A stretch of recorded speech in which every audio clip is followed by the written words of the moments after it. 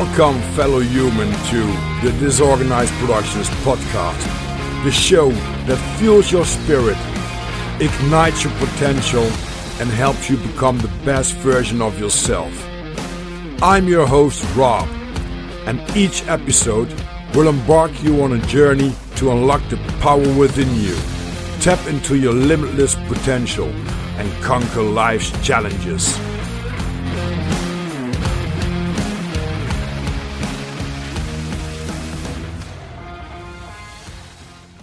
I was listening to a lot of podcasts of you to get into the subject and stuff like that. Mm-hmm. Man, there is some scary shit out there, man. Oh, it's very dark stuff, and I guess it takes a special person to even want to do what I'm doing, you know? Yeah, absolutely. You got to be very strong about who you are and what you can do and what you can do, right? Yes, sir. Yeah, you have to be very grounded and be willing to stand by yourself in the field. So some people might see it as being self-destructive, but hey, it's working, so thank God. That's all you need, right? Absolutely, man. You gotta be true to yourself more than anything. Yeah, absolutely. And grounding, I think, especially when you're working in the business that you work with, it's very good to know what's up and what's below, right? And yes, sir. That you see the light once in a while, especially when you're dealing with all these dark forces that could really fetch you up. Oh, absolutely. Yeah. Whatever we're dealing with has a control mechanism. And I've experienced it myself where, like, I'll get too close. Like if I'm researching something very dark, I'll get too close to it and I'll feel it kind of make eye contact with me. And that's when I shut everything down. Yeah. And like, I'll fly out to Rhode Island for a week or something. But yeah, I mean, whatever we're dealing with, it's extremely powerful, to say the least. That's kind of an understatement, to be honest with you. Yeah. We're going to dig into some stuff today. I'm very excited about that. I will introduce you, and then I'll give you the chance to introduce yourself, even if I miss something or if you want to correct me because I'm wrong because of my homework that I did about. It's all good, brother. It's all good. We'll make it happen, man. Thank God we're pre-recording or recording period. So yeah, it's no sweat. Yeah, exactly. All right. So, ladies and gentlemen, dear fellow humans, today we have a very special guest. He fits in perfectly with Disorganized Productions. Because the things we're going to talk about are disorganized and scary, to be honest with you. This guest is a great present for my birthday, because today is my birthday. And we're going to talk about demons, the devil, paranormal activities, entities that will scare you, ghosts. So turn the lights down, light a candle if you dare. Today's guest is I'm struggling with the name. I'm sorry. Nathaniel Gillis. And Nathaniel is a demonologist and ufologist. He's an author. His books are, he has two books, A Moment Called Man and The Skin That Crawls. At the age of 8, he has his first encounter with something paranormal that was under his bed. And it was a girl with a pale skin, black long hair, and later that being turned to be a shadow figure. Nathaniel, thank you for joining us. Please welcome and introduce yourself a little bit if I missed something in the introduction.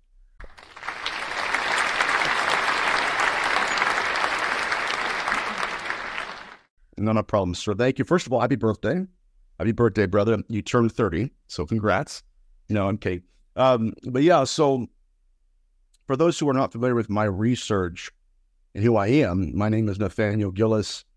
And for the last few years, my focus has been centered around the darker nuances of whatever this intelligence is, pouring into copious amounts of case studies in Witcher literature and demonological literature, in ufology, in the occult, and trying to make any and all interconnectivities between these respective disciplines. And so when I approach the research, I don't approach it in the way that I believe that these are separate phenomena. The way I approach it, at least, and this is my working hypothesis, is that we're dealing with a singular intelligence that has diversified its identity throughout history.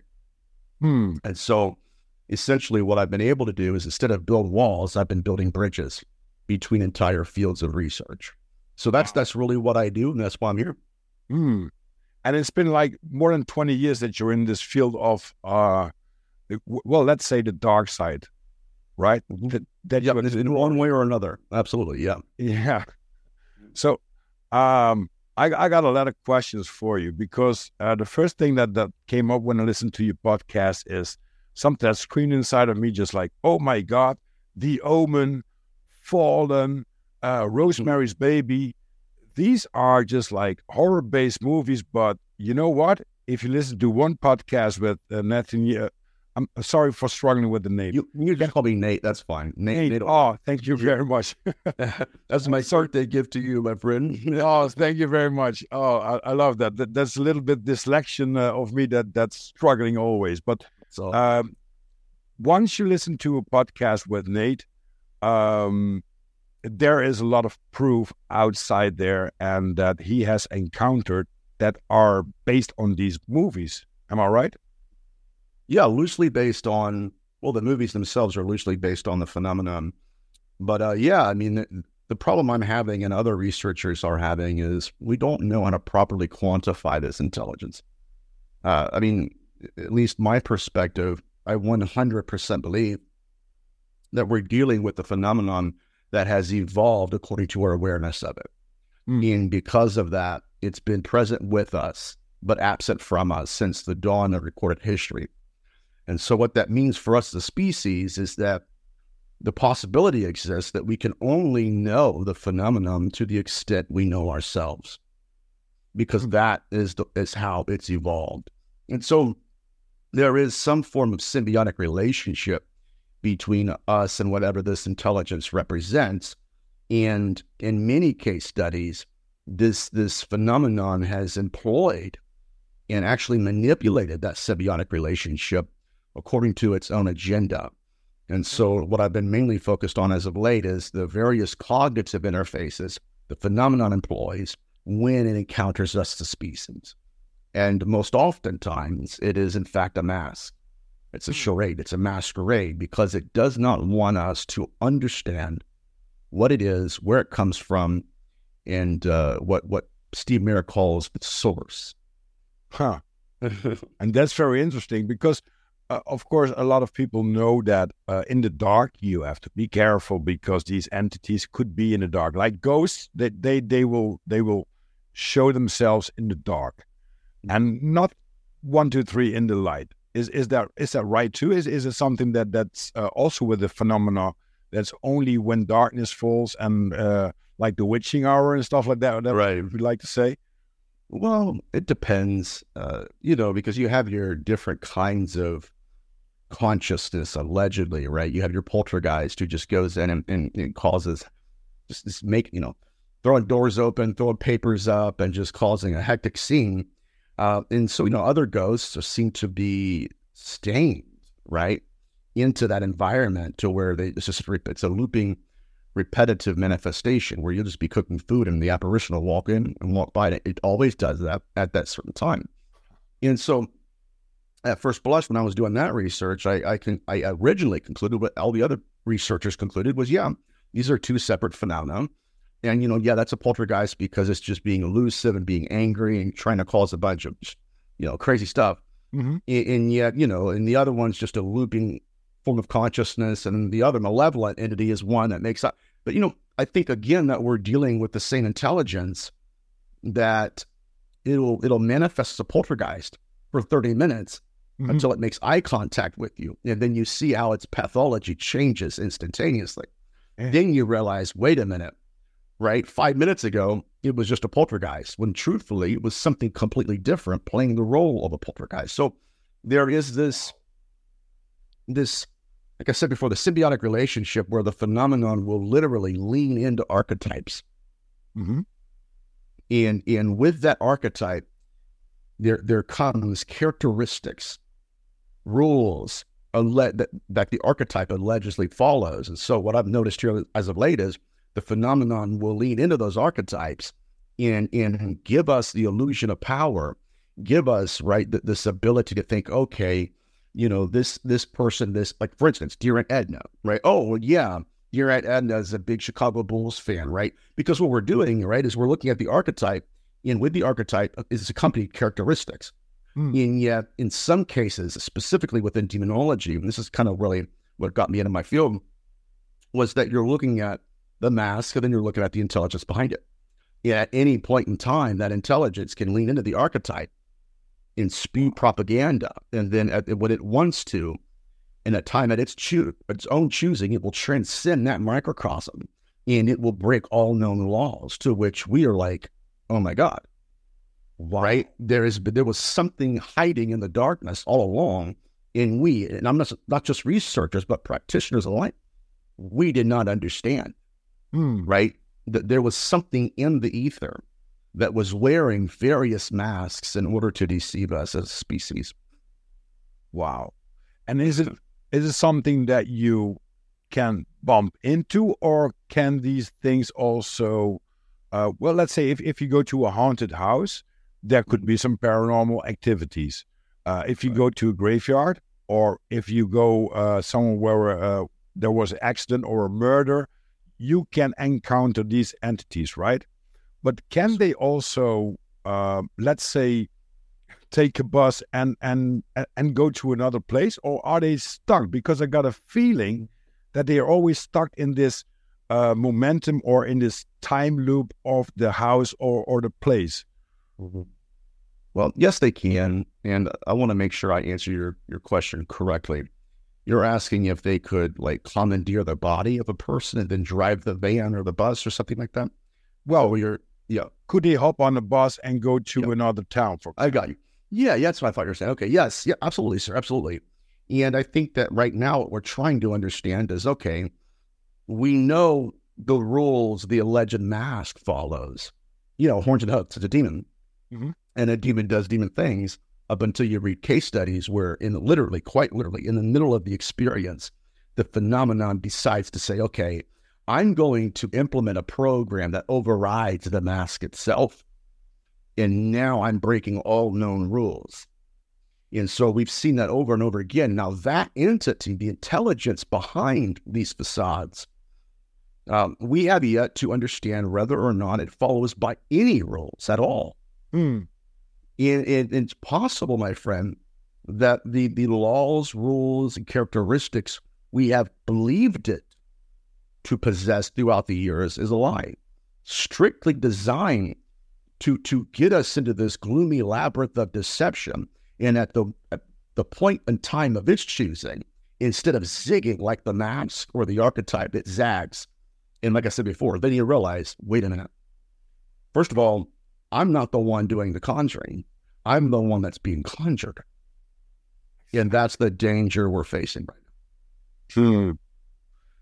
And this is something that, because when I was listening to a lot of podcasts that you did with several people, I was wondering, could it be that if you are open to these entities, or if you're emotional, like you said on some podcasts, that people that are struggling with depression, with suicidal tendencies and stuff like that, they're more open to these entities so they can fit in or get possessed by them?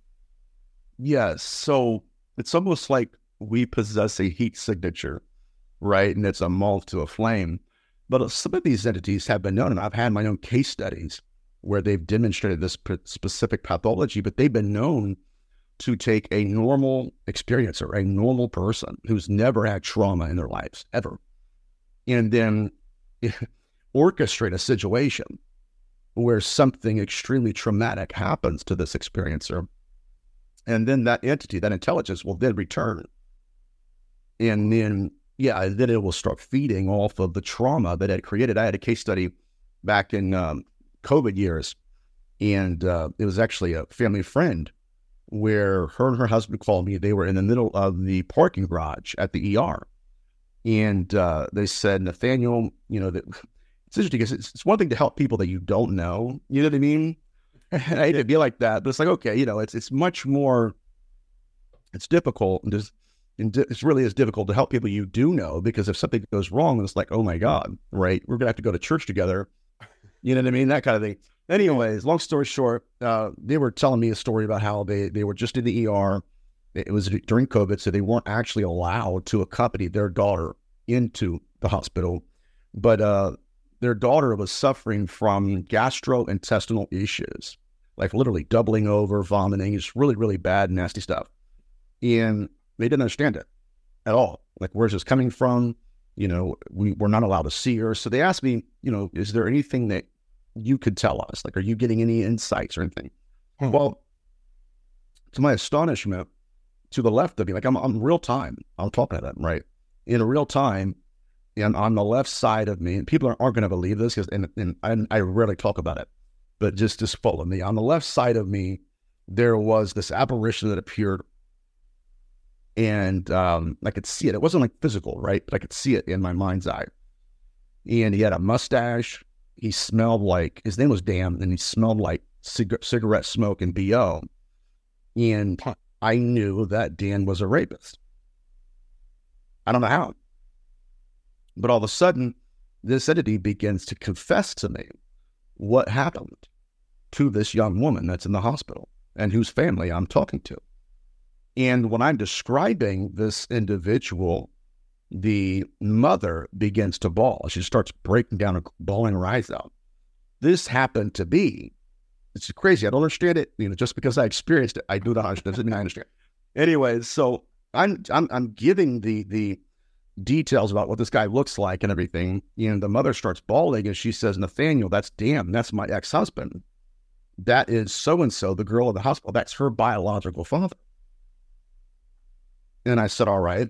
I said, well, what he is telling me is that there was an entity that assaulted her and created this, again, symbiotic relationship by virtue of trauma. In that it orchestrated an event in her life about 2 or 3 years ago. And now it's coming back and visiting her in her dreams and feeding off of the fear it had created. And so I said, it's wild. I said, I've never been in your house, but I'm in there right now. I said, I could tell you your carpet. I said, I'm actually looking at a rocking chair, and then there's a fireplace, and then there's a couch. Weird. I don't understand it. Anyways, I said 3 weeks from now when she gets out, I would like you to sit her down and just tell her some of what I've told you. I said, because what's going to happen is once she starts to get the help she needs from this event, it's going to close the door on that entity that has been trying to haunt her. And so sure enough, 3 or 4 weeks later, I get a phone call from the family. We set her down. She started bawling her eyes out and said, yes, she went to a college party, got to the party early, didn't know anyone. She was meeting a friend there. Goes to use the restroom. A big man pulls her into the room and assaults her.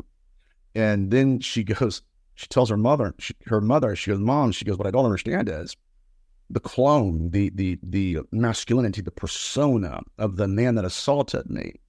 It's exactly like the entity that's manifesting to me in my dreams. Wow.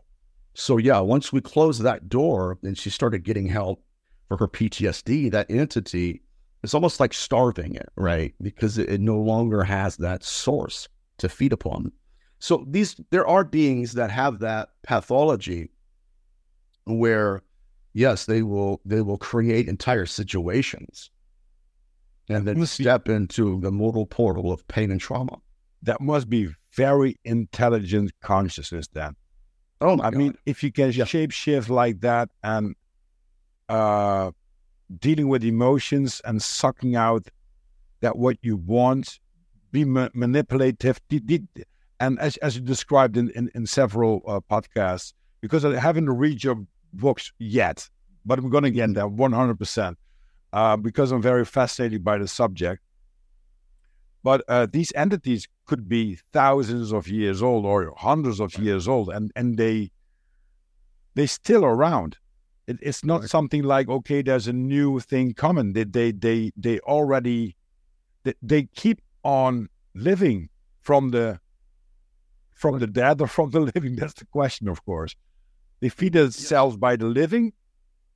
Yeah, there's evidence, I should say, to suggest that we are some sort of food source for these beings. Like the entity I encountered in my youth as a child, it would project terror upon me. And so I'm an 8-year-old kid hiding underneath my covers and crying like I'm shaking in fear. And then I could feel something slowly taking energy from me. And so it gets very deep very quickly. It's really taught. I've heard maybe one other person, that is not me, teach on this specific understanding and tradition, but I created a coping mechanism. As an 8-9-year-old kid, I think it was like between the ages of 8 and like 15, I was going to school with it. I mean, my friend, I was going to sleepovers and waking up in the middle of the night. Like I was like 9 years old, right? So at that point we were all kids, and so my best friend was sleeping with his mother in her bed. I'm in my best friend's bed. And I promise you, I'm literally hearing something walk up the steps. I could hear the floorboards creaking. And I'm looking at the only other people up in the building right across the hallway. So it followed me. But what I realized, and it's interesting to me, because a lot of this stuff fascinates me, but this entity would project terror upon me as a child.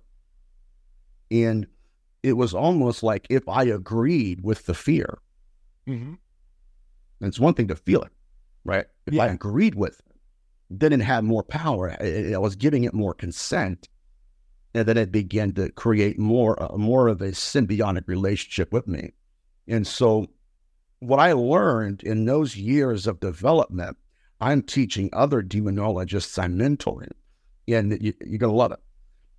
I'm teaching people how to feel the fear without being afraid. Because now you can experience it without conceding to it and consenting to it. Yeah, because they feed on fear, on bad emotions, let's say, sadness, depressions, where you're emotional like a train wreck, like we say sometimes. Right. Then there's something that these entities can grow more about. And one thing that I want to point out is, it was really fascinating for me to listen to you that, first of all, it was more like a burden that you could see some things that other people couldn't. And now you're working with it, because just like you described from the telephone call you got from the hospital, you can go to that room.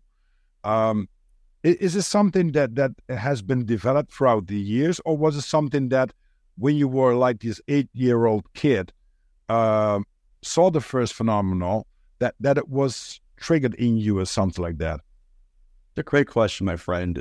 My very first experience with that particular, for the lack of a better term, gifting, I guess, whatever. I was 15, was dating a girl, long distance relationship. She was in South Carolina. Charity Pinson, absolutely drop dead gorgeous. I mean, beautiful. Anyways, I'm in Dayton, Ohio, which is a little bit away from where she is. So we're dating, and I'm in the drive-through of a Steak and Shake, and my dad's getting some cheeseburgers for us. And out of nowhere, I get this weird feeling of indigestion. And then my consciousness is outside of a house, standing inside of a lawn, some sort of lawn. And I'm watching this car pull up, and I'm watching my girlfriend, Charity, get in the car. And I'm literally, it's weird. I was all-knowing at that point. I knew her thoughts. I knew the guy's thoughts. I could smell her perfume. I could smell his cologne. Wow. And yeah, so she cheated on me, and I refused to call her. I didn't talk to her for like 2 or 3 weeks. And then finally, when I did answer my phone and we start talking, and I told her exactly what I saw, she starts crying. She says, "Nathaniel, I haven't even told my mother that." So that was the first time And there have been instances since then where, and I'm not trying to be grandiose or anything. I'm just put it out there because I don't understand it any more than anyone else does. But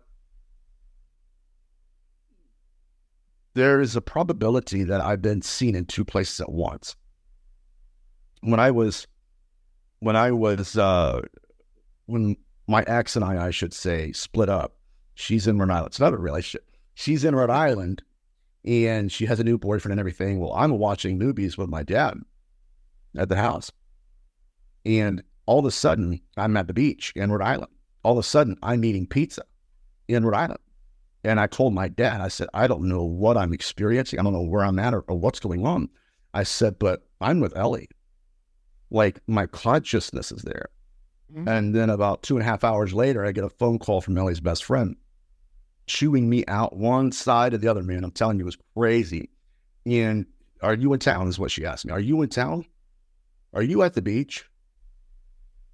I hope not. I was trying to watch a movie. Yeah. What happened? She wouldn't tell me what happened, but she basically implied that I had shown up without telling Ellie, went to the beach, stalked her, and was seen by her. And I'm like, no, I even told my dad, I said, do you remember me saying that? He goes, yeah. So it's weird. I don't understand it. But it happens. It happens sometimes.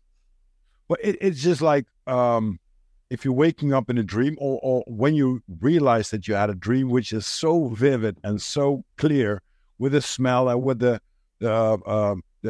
things that you hear and stuff like that, but somehow you can project yourself to the room that's happening, where something happened, or just go to basically traveling around the world, just like astral traveling. Could it be like something like that? Yeah. I don't really have the vocabulary I need for this. But a few years back, I went into a trance. It was like 2 a.m, a trance. And I remember a portion of it. I remember dialing the phone number, but I called a guy named Jason. And I had not talked to Jason in probably a decade. You know what I mean? It's kind of like one of those guys where you know of him, but you guys aren't buddies. Mm-hmm. Well, anyways, I called him, and his testimony, his account was, I began to describe his office that he was sitting in at his desk when I called him. And I said, right now, I'm looking behind your door, and there is a staff. And the staff itself is twisted at the top, and it has a scripture carved into the wood on the sides, right? And it was from the book of Psalms. And I said, is that there right now? And Jason's like, no, you're crazy. Uh-huh. You're an idiot. Like, it's too late at night. What did you add? Add pills? Yeah, right. Yeah, some gummies. And years later, he never told me this, but he went out to dinner with my father. And Jason's like, you know what happened to me the other day? My dad's like, no. He goes, I was in my office reading. And he said, I came across something very profound in my research. And I started crying. And as soon as I did, he said, I looked behind my office door. And there was the staff that your son Nathaniel told me about. Now, watch this. When I had called Jason and told him that, the staff itself was not even in existence. What actually happened was Jason went to a church kind of organization shindig. They're playing volleyball and, all that stuff. A cookout, and he won the cornhole tournament. This is like years after I told him that. And when he won the cornhole tournament, the guy in charge of the camp was like, hey, Jason, we have a prize for you. One of our church members is a woodworker. And last week, he hand to God. I'll show you a picture of it. And he said, for some reason, I just felt compelled to create this staff. And so he gave it to Jason. I'm pretty sure I have it. Somebody. It's fascinating. It's like traveling in time, seeing things, but just like these beings that are somewhere stuck or just show themselves on several occasions, on several times, which is really fascinating. So, of course, people are talking about several dimensions, and we can see not that much of a spectrum.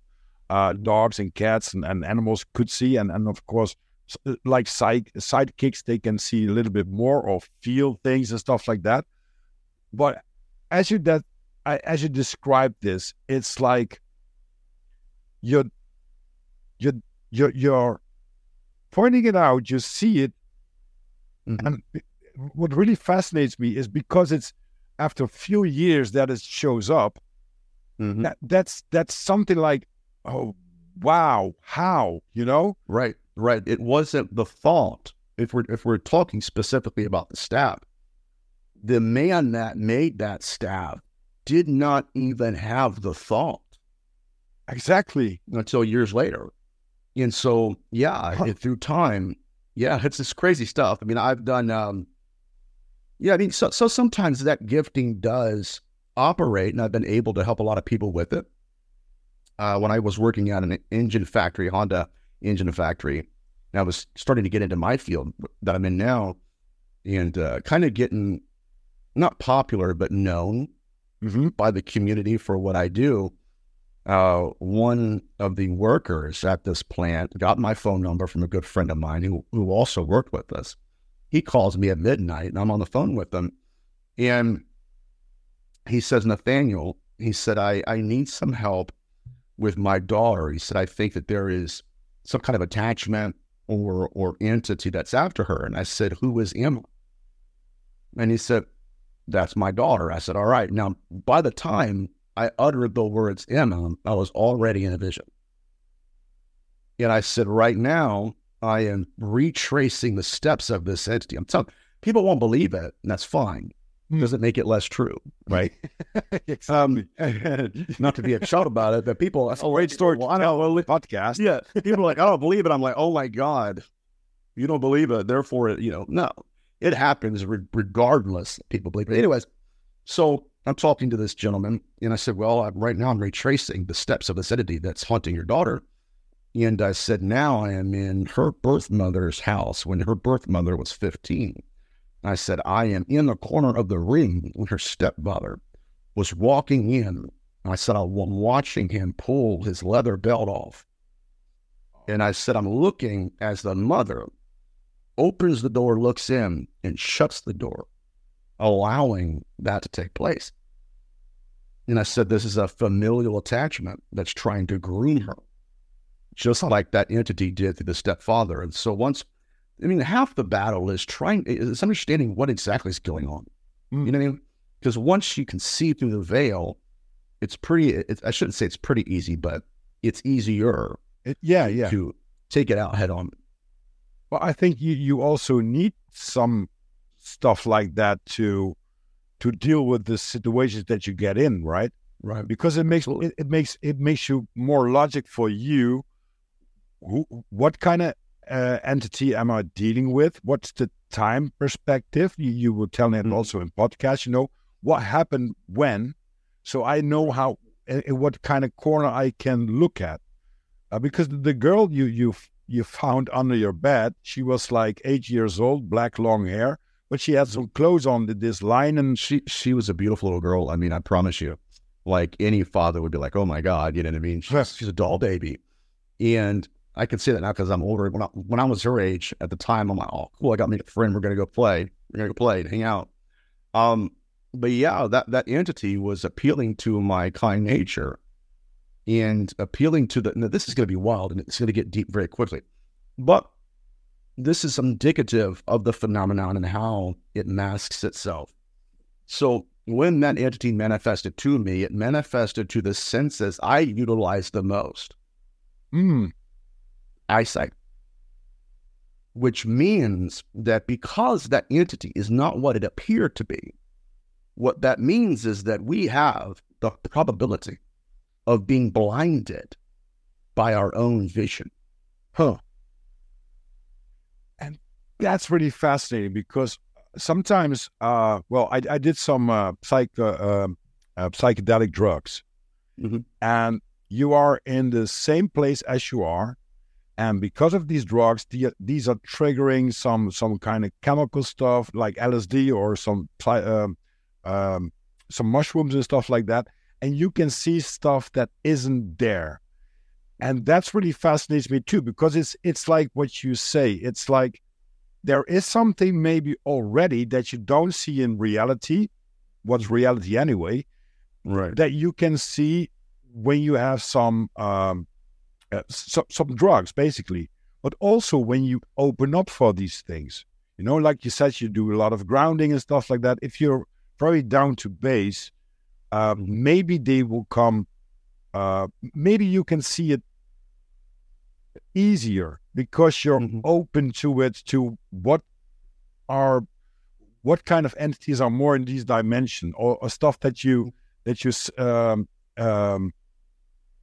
experience in life, right? Yes, sir. So what you're hinting at, I mean, you're basically about to walk all over its grave, is the fact that there is an inner potential within us as a species, and this potentiality that exists within us as a species is being manipulated by the other. This is why when we encounter the phenomenon and it employs the cognitive interface, it wants you to believe it is who it's appearing to be. And with that scenario, when you believe in the mask, you are further empowering the intelligence that's wearing it. And so from let's say step one, where it appears, let's say, Uncle Ted, and then it's assuming, or actually not just assuming, but it's almost courting the human condition. Do you believe I am this individual? And then if the experiencer says, yes, I believe, then that intelligence, like I said before, will lean into that archetype. To the point where there are case studies I have where women, they encountered an intelligence that wore the mask of the husband or the boyfriend. And when they agreed with the image, like, oh, okay, it's just a dream, like, whatever. When they went along with the image, that entity stepped into that archetype to the point where it's no longer a role. Like, I had a case study in India where a woman was being haunted by, she thought it was one entity, but it had manifested to her in the images of all 7 lovers. First, this is mind-blowing too, because you start to see victimology and pathology. Specifically the lovers who were not forced to wear protection when they were intimate. And so what is it doing? It is modifying its appearance to this archetype. Look how intelligent this is. Intelligent, yeah, the species gets... I have ADHD, man. My mind goes really fast. Yeah. I can't catch up, so forgive me. Branches like a squirrel, I always. Yeah. I love that. But what it's doing is it's modifying its behavior to that archetype, modifying its appearance to that archetype. And here's the thing. You did not make this image wear protection the last time. I'm not going to wear protection now. And so what I realized, to my utter astonishment, was the intelligence increasing the probability of insemination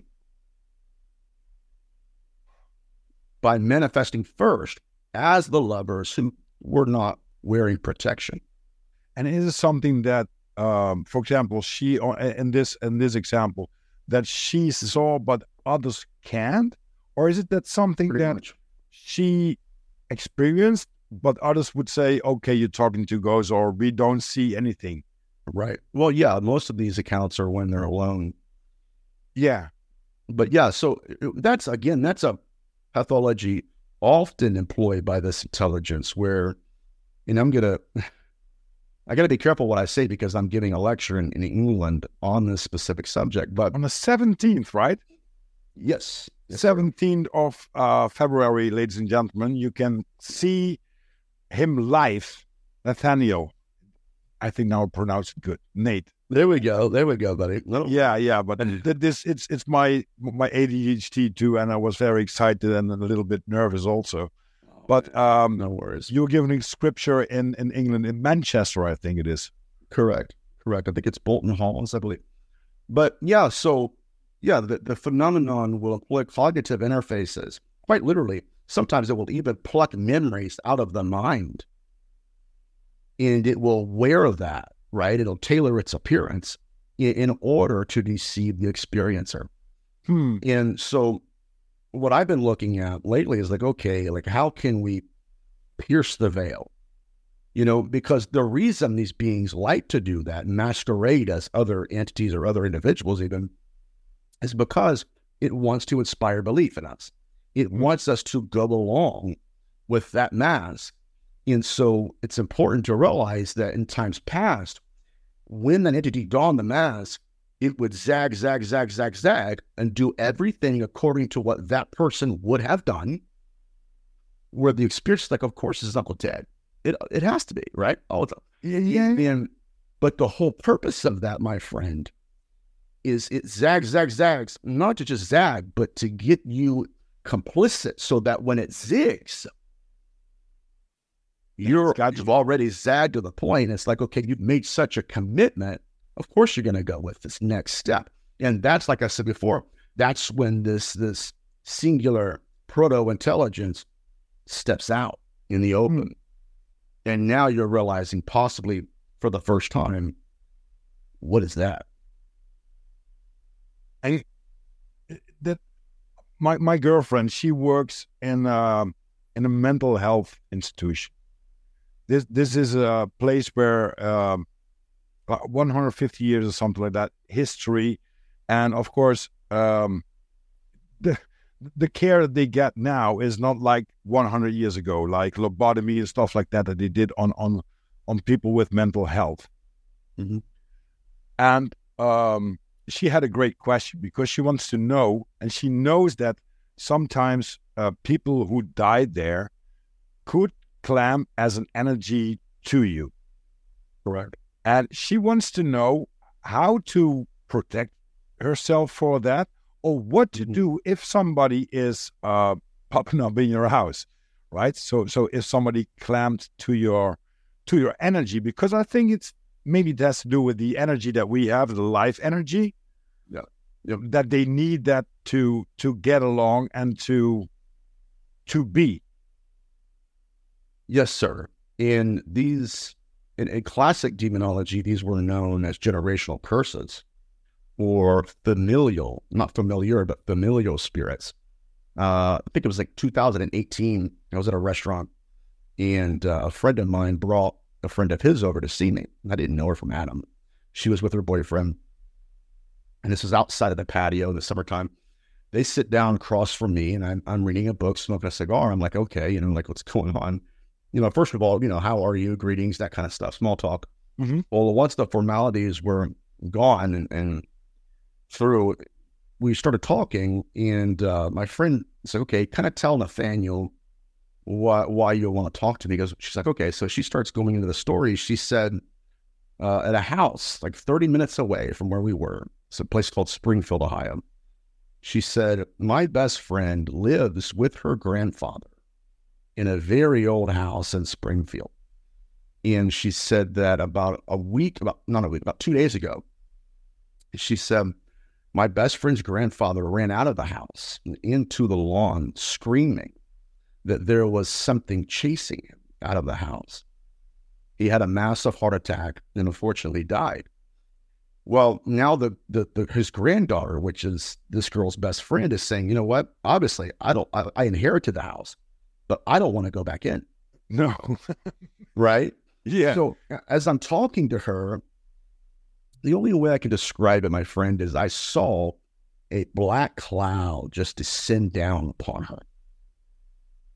And it was weird. The hair on the back of my neck stood up and was like, okay, we've got to deal with something. She's like, well, what do you mean? I said, there is an attachment of suicide on you right now. And then, this is strange, but it happened. I said, and furthermore, I said, I do believe there is a grandfather involved. And I do believe there is a girl around your best friend's age involved. I said, but it's you. And I said, this spirit of suicide is familial. It has stalked your bloodline. Wow. And now it's come to collect. And when I said that, she just just bursted out crying, bawling her eyes out. She's got her head in her boyfriend's chest. And I said, what is this that I'm feeling? And I started going down, it's destroying relationships. And this guy, her boyfriend was a pastor's kid, and his mind was like, what do I do? And I'm just, right, doing my thing. Well, come to find out, she said that her grandfather killed himself in 2014. In the last few months, because they were very close, but she said the last few months, the paranormal activity began to kick up around her and increase. And she said that she felt suicidal. And so what a lot of these entities will do is like they will claim one and they'll come after others in that family bloodline. And they'll use the fact that, hey, I got one, I'm going to get you now too. So it's very strange. But, when people ask me, okay, when you're dealing with a real entity, what is it like? And the only way I can kind of explain it is you're dealing with a serial killer, a highly evolved predator, extremely intelligent, can almost smell fear in a victim. And its entire agenda is to deceive to the point where it gets what it wants. And that's the best way I can explain it. And of course, you're probably familiar with Supernatural. Yeah. Yes, sir. Yeah. I'm looking now at season 7, just to get my to rock my socks off and to do some other stuff than podcasting and working and stuff like that. Mm-hmm. And of course, we see a lot of familiarities with the exorcism and stuff like that. The salt, the iron. Not everyone has a dragon blood sword lying in the house, but are these things really, can they do harm to an entity, or could you protect yourself with them if you encounter one? Yes and no. Here's the reason I say that is at least my current model of demonology that I inherited. Hold on, let me back up this. My current model of demonology is not what I inherited. Let me clarify that. But the demonology I inherited from my youth would say things like, well, if God told Satan that he could touch and afflict Job, but he couldn't actually kill him, then that must also apply to you. And yet what I've realized is that there are holes in that argument. And so there are times, and I've read case studies, even Malachi Martin, who he was dealing with an exorcism, and this entity had taken the body of a little girl. And he was mentoring another individual and researcher at the time, and he told his assistant, he said, when they first pulled into the parking lot, I think it was in Connecticut, little girl walks up to the car. He rolls down his window. The little girl looks right at Malachi Martin and says, you think you can save her, but she can't. And so that's when he told his assistant, like, whatever we're dealing with, this is probably going to be the most difficult demon I've ever encountered in my career. Well, he's performing these exorcisms in there unsuccessful, like with one case study, with this one little girl. Uh-huh. And so he would perform the exorcism, and then he would go back home, eat, and kind of get back to normal. And one night he was in his study. He was on a ladder reaching for a book. And according to his testimony, out of the corner of his eye, he saw a shadow figure that ran by. And when it ran by, it kicked the stair stool, out from underneath his feet, which sent Malachi Martin flying. And Malachi Martin hit his temple on the corner of a table. So again, this goes back to the idea, okay, do we really have to completely deconstruct the propaganda employed by this intelligence? Because what these are, to me at least for now, because my theories are always evolving, but they're archetypes designed to number one, to manufacture consent within us. So it's no different than when, if you're a gamer or not, I don't know, my brother is. So when you turn on a video game and you're going through the characters and you have this archetype, this mask, this avatar, and with this avatar is accompanied, right? Characteristics, abilities, disabilities, rules, things he can do, things he can't. And then so you pick that character. And so you have all these rules that, again, is within the program. And then suddenly another program overrides that. And now it starts to demonstrate victimologies and abilities, pathologies that did not fit into the character you picked out in the beginning of the game. Wow. So, right, what are we truly dealing with here? And this gets back to the idea of like the skull experiment in the 1990s, which it was a group of parapsychologists and psychics and researchers who gathered together in one house, in one location, were performing seances, but their whole goal was centered around communicating with the afterlife or someone in the afterlife. Mm-hmm. And in the middle of one of their seances, an alien gray appears to them, and they're taking pictures of it. I have it on my Instagram account. Oh, yeah, I saw that one.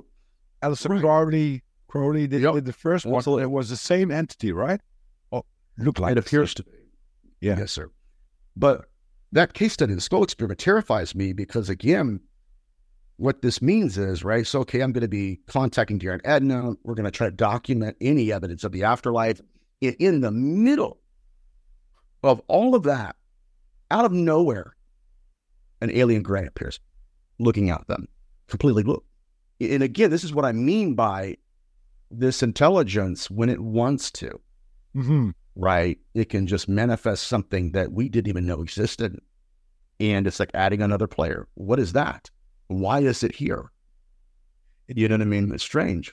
Could it also have something to do? We see a lot of alien encounters nowadays, UFOs, stuff like that. But is it something that we put in the ether about thinking about it? There's more disclosure and stuff like that. So more people are thinking about it. I think ether is very intelligent. It's a database that's all around us. And because we are thinking about these things can manifest themselves. Yep, absolutely. It's the illusion of power. It's the illusion of power that we see often with this intelligence. This is what another aspect of the phenomenon that disturbs me is how it will attract its prey. Like, okay, let's say it's a predator. In the way a lot of these predators in nature will operate, they will give their prey the illusion of power. And in order to capture their prey, they will appear as something their prey wanted to capture. And so the entire time, that entity, that, let's say it's a bird, for instance, is believing, okay, I've got this thing right where I want it to be, and not realizing that they're not the hunter, they're the hunted. And I think that entire concept can be attributed to the practitioners, where they're going around saying, okay, like Tim Taylor is a scientist. You know, he's going to an undisclosed location in New Mexico, and he's building an altar. So what he's wanting us to believe, right, this is fascinating, is that he drives an hour out of his way to an undisclosed location. He modifies his diet and his behavior before he gets there. He goes around and collects uncut stones, never cut by the hand of man. And then he organizes, this is fascinating, it's hilarious too to me, organizes this uncut, it's called an earthen altar. And then after all of that, he wants to then turn around and tell us, you and I, that he's conjuring that entity. And I would suggest, no, he's the one being conjured. And what I fear is when we're courting this intelligence and trying to, oh my God, give me insights, give me access to the other world, convincing ourselves we are the predators, we have the potential to become the prey. Oh, yeah. Huh. Do you know Tim Morrisov and Dark Ghost on YouTube? Yeah, I've heard of them. Yes, sir. Because it fascinates me. These are also paranormal hunters, I would say. And especially these guys, I think Tim comes from Poland, which is a very stretched, fast, big country. And he goes to these haunted villages and houses where witches lived.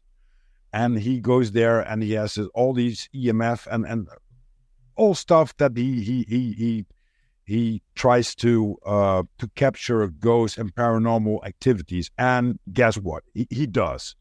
And it scares the hell out of me sometimes what happens, right? Because we can't explain. You could say if you look at one or two videos, okay, could be tricked and stuff like that. But nowadays, you can also say, wait a minute, there's too much projection and too much videos that you just can't say. Yeah, you can't fabricate, right? Yeah, just like people like me like I'm 85 kilograms, which are just pushed to the wall or get dragged on by something that we do not know. So it's very strong, it's powerful. And these people are, of course, looking for that kind of stuff, right? Right. They think that's awesome. And like, oh my God. Yeah. I mean, to their credit, some of it is. It's really fascinating, I think. It is, yeah. And when you were doing your studies, so with 15, you had your first let's say that the visualization going on and stuff like that. When you dig into that topic, wouldn't you be afraid or scared at night? Because I would, when the lights are on, that would be okay when nothing strange happens. But when the lights are out, it's like, yeah, that's exactly what I did verbatim. When I was in that haunted house, I was just trying to survive. Like I said, this intelligence was following me to school, following me to go, hang out with my friends, sleepovers. And so I realized like for the foreseeable future, this presence is going to be with me all the time. And when it manifested, again, this is incredible, but for whatever reason, it made me want to feel like I was being watched. And so it didn't matter what I was doing. I was always feeling like, oh my God, something's in the darkness watching me. And so that phenomenon would kind of build itself up. And finally, it mutated to its fullest agenda, which included a black and white looping nightmare of someone committing suicide. Then I would wake back up. After like 5 or 6 loops of it, I should say, I'd wake back up and I could feel this presence in the room. It was terrifying, it was terrifying. And occasionally, even though I'm 35 years old, occasionally I'll be alone some nights and I'll smell something or I'll feel something. And then I'm right back in that room as a child. It's crazy. Did you get rid of the entity that... Yeah. So first of all, obviously I told you that I implemented a coping mechanism where I felt fear without being afraid and essentially starved it to death. And so it was weakened. And then finally one night, I don't know if it was his last hurrah or what, but it was very strong. And I remember going into the bathroom, crawling up in the corner of the room and just shaking and crying.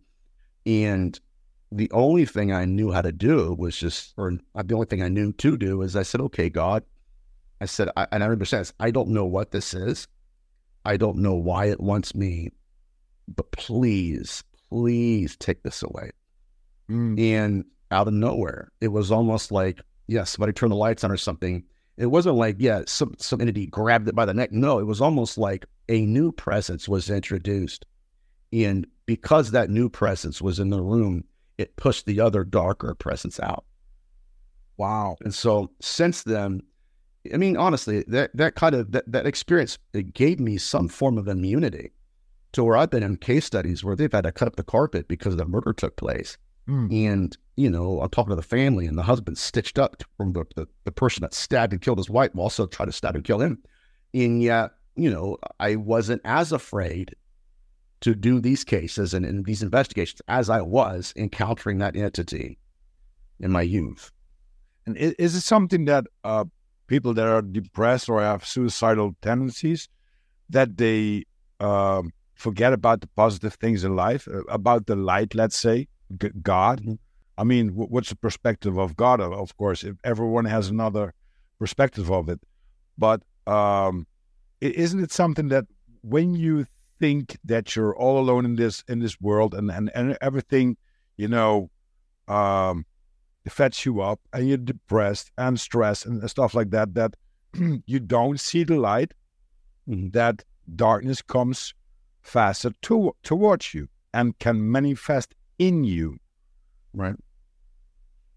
Yes, sir. A moth to a flame And we've seen that. I mean, there are case studies they're everywhere. So that does have a rich history in not just Witcher literature, but demonology. Yeah. And so the problem is, and this is something that I'm also fascinated by, is that we need to start looking at their victimologies. Mm-hmm. Like in incubi cases, succubi cases in antiquity and in the Middle Ages, we, demonologists, when we first got on the scene, or not me, but like Father Sinistrato Amino and Montague Summers, they hypothesized that this intelligence were sourcing secretions from humans, but sourcing them based on the vitality of the man and the fertility of the woman. And yet eyewitnesses said that they were looking in graveyards and where freshly dug graves were present. Inside those graves were recently hanged men.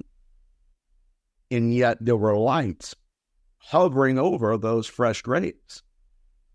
Now, in my research, I connected that to the actual handwritten grimoires given and produced by these practitioners who said, no, we're not sourcing our secretions based upon the vitality of the man or the fertility of the woman. We're sourcing them based upon the efficacy and how they can be used within the context of ritual magic. Now, if you take that and you take that blueprint and you look at what's called scatology, which is, again, the harvesting of secretions and excretions, it's virtually identical to what we're witnessing being taken from experiencers in the UFO abduction phenomenon. Now, might I suggest that because in times past, we never linked these two fields together, might I suggest that whatever this intelligence is also sourcing their secretions for the same purposes, not just the vitality of the man, not just the fertility of the woman, but based upon the efficacy of these secretions when used in ritual magic. That's a game changer, what that does. And there are reasons why I feel I have the freedom to say that. But what happens then is our old model of ufology and our old model of demonology, both of them are flawed. Exactly. We have to have a third category here that's large enough and encompassing enough to include both fields of research without compromising one or the other. But it makes it more interesting because you're connecting the dots between several things that could be the same and explains it in a way to make it more logical to think, hey, wait a minute, this is not like one entity. This phenomenon is based on harvesting energy, if it's going to be on a person and it's a dark entity or a shadow person in the room, or it could be something that gets some life juice out of a dead, because when you just freshly been buried, I think that, with the incubi and succubi, it's just like, how? And it's something that we can't wrap our head around. But the other way is, why not? I mean, everything in life is, life and death comes together. And it's the same thing if you're walking in nature, as I do, you see some new trees growing up, but you see also some old ones, but there are mushrooms and stuff on it that harvest the energy from the old tree to get life again. So that's very fascinating, because it's like the cycle of symbiotic relationships. Symbiotic relationship, my friend. Exactly. Hakuna Matata, I think they call it. There we go. Life. What's up? Yeah. Yes, sir. And yeah, so we've seen this intelligence lean into the symbiotic relationship. And what's so fascinating to me is that there are case studies, copious amounts of these case studies, where you could see the pathology, the symbiosis between the intelligence and the experiencer. You could see that in real time as it evolves, where it leans heavily on that symbiotic relationship. And then before long, that intelligence went from being symbiotic to being embryonic. And now that entity that these women were encountering in their nightmares now It wants to be reborn in their wombs. I'm telling you, ufology is not ready for this, my friend. No. This is even demonology, and I'm just saying this because I stayed up all night last night researching. The stuff I'm researching now,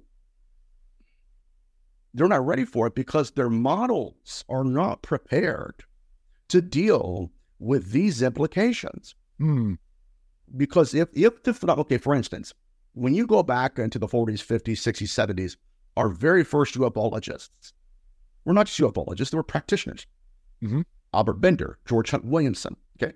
Individuals like Albert Bender literally built an altar in his attic to contact extraterrestrials.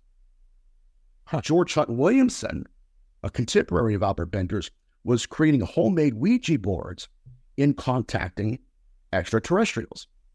And so there is this ritual, there is this connection between whatever this intelligence represents and the ritual magic.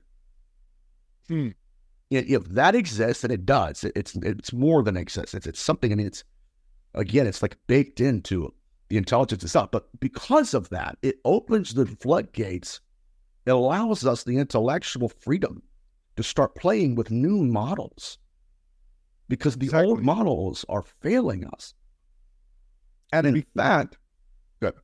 And because there are more people like you who dig into some topics and really investigate in it and dig deeper in it, so you can connect the dots easier.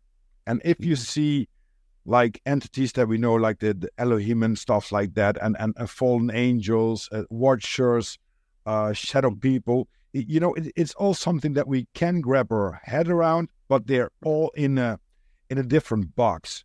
But they should be all in the same box, because we don't know what it is, and they manifest in the several same way somehow. Absolutely. Yeah. Their victimology is the same. Their pathologies are the same. The cognitive interface employed by this intelligence, they're the same. And this is why, like when you look at incubi encounters, yes, they were collecting semen samples left on the dresses of the experiencers. It's no different than Betty Hill. Absolutely no different. The only difference is ufology was, that's incubi. That's completely different than what we're researching. It's like, no, you're not. In a major way, my friend, it's almost like this phenomenon has co-authored these lies, allowed us, inspired us to believe, number one, that these are separate entities, separate intelligences, in that they're not a singular intelligence. Now, what kind of an entity is willing to diversify and denominate its own identity in the eyes of others? It's because it does not want us to understand what's going on. Here's why. Because if we take the experiencers of incubi, we take experiences from UFO abduction, sit them down and compare material evidence, no different. No different. That's fascinating. That's very fascinating. And because of that, my friend, if we look at the scatology and witch era literature, scatology, the sourcing of secretions in demonological texts, if we look at those case studies and compare them to the UFO abduction phenomenon, then we have to ask ourselves, is that model of sourcing secretions flawed? We, again, ufologists fell into the trap of what ancient or old demonologists did. Well, it's the vitality of the man and the fertility of the woman. What if sourcing of secretions was for ritual magic, and how well they would work? That would mean that the victimology's changed. All of it's changed. And I think that in order for us to evolve alongside of this phenomenon, we have to think outside of the coffins it wants to place us in. And it's fascinating that if you look at modern times, we hear a lot about child trafficking, about sacrificing and stuff like that. What if that is something that's been harvested by the occult since the beginning of dawn? We don't know. I mean, there's light and darkness, of course. That's fascinating too, because maybe we can see nowadays that um, that we see that we lift up the veil about what they're doing and they what they're preaching and why there's bad stuff happening in the world. Very fascinating to think about it. It's deep stuff, my friend. It's deep stuff. That's deep stuff, but I like deep stuff somehow. Me too, buddy. Me too. You know that the models that we've been using for the last 50 to 100 years, they no longer work. And there is a reason why. Even individuals like Tim Taylor, he's a scientist. He's literally building altars to contact this intelligence. Now, what this means for us as a species is it's possible our timeline is flawed as well. Right? Yeah. Because altars did not originate in modernity. Altars were built in antiquity first. And if the altar is what they're using to contact the other, then can I suggest that disclosure will not happen in the future because disclosure already happened in the past, and that is when the first altars were built? Exactly, because when you're thinking about before Christianity, like Mesopotamia, there were Christian called them pagans, but these were people that didn't have a belief system that was just, okay, God tells me what to do, but they said, okay, now I want like fertility and stuff like that, and they prayed for the God for fertility, and when they got a child, the women get pregnant and she bear a child, then they made an altar for that God.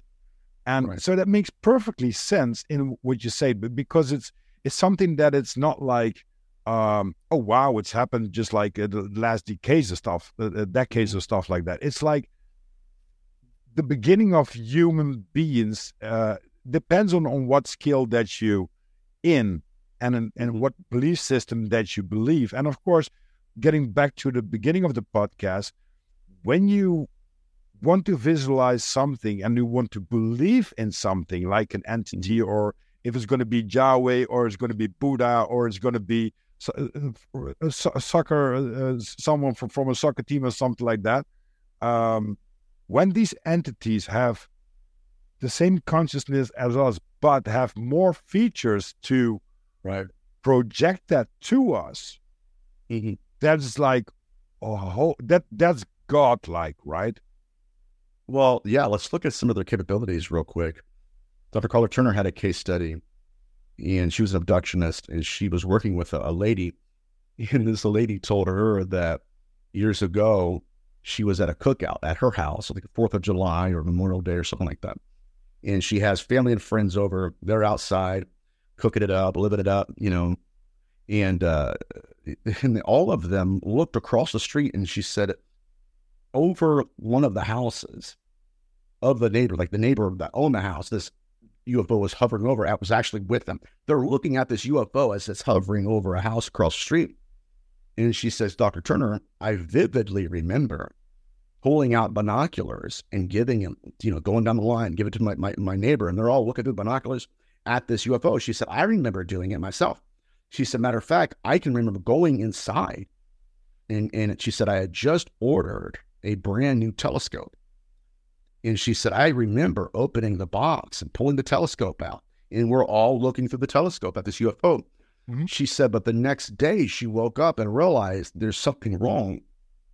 She said, because I don't own binoculars. She said, and when I went into the basement and found my telescope, it was still in its original packaging, where the tape itself was undisturbed. So literally, the phenomenon just implanted an entire memory that she's basing her life on. And the memory itself was fraudulent. That's fascinating.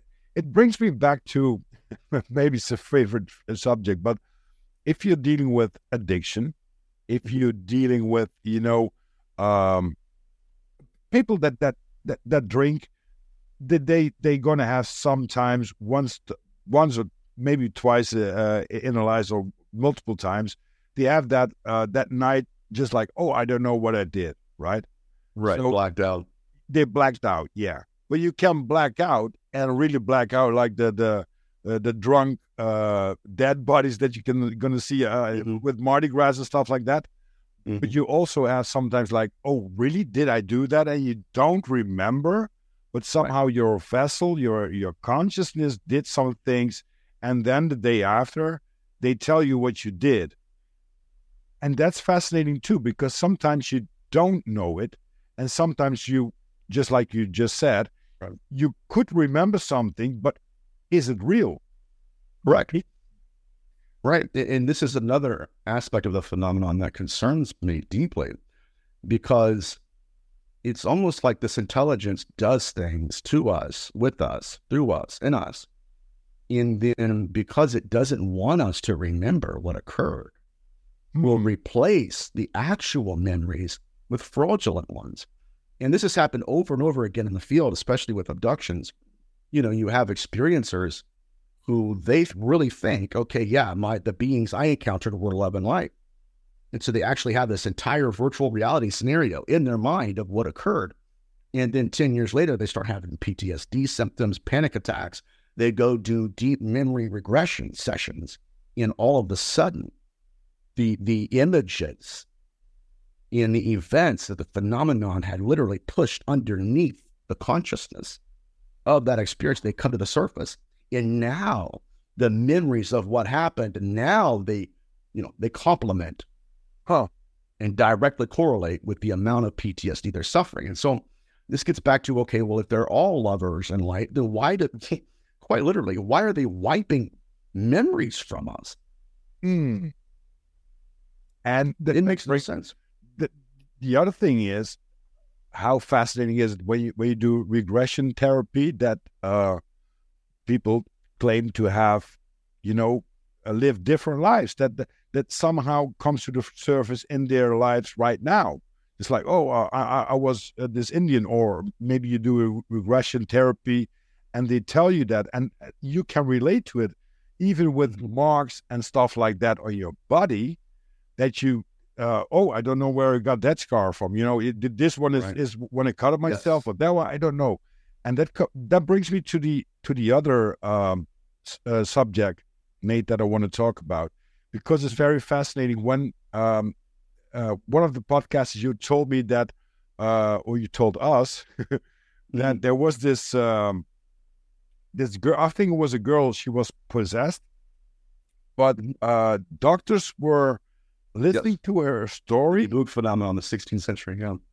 Yeah, and when she died, they did an autopsy, and they found scars. Correct. Yes, I'm sorry. Yes, not to interrupt you, because I was going to go into the 16th century and the deep book phenomenon. Yes, this is one of Father Sinistroia of Amina's case studies, where he had been working with a family, and the wife herself was an experiencer of incubi beings. And at one point in time, the wife, she died, and the husband called upon Father Sinistroia and said, listen, why don't you join our other family physicians?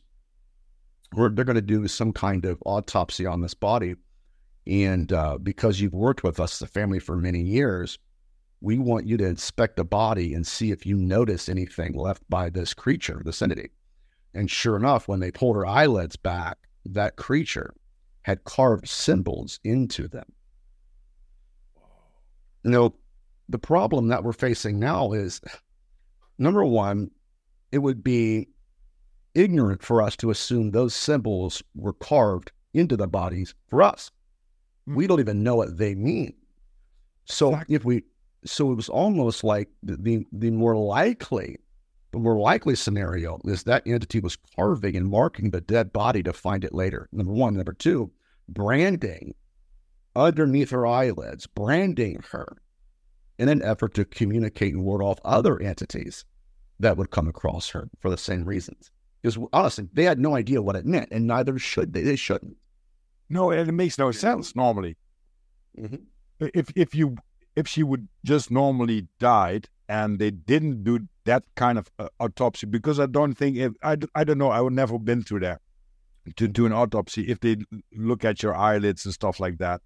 But it's really fascinating that what's the purpose of doing that, right? So is like a mark for others, um, for others to see, okay, this is my prey, or you can harvest your energy from here. That's you're asking a brilliant question.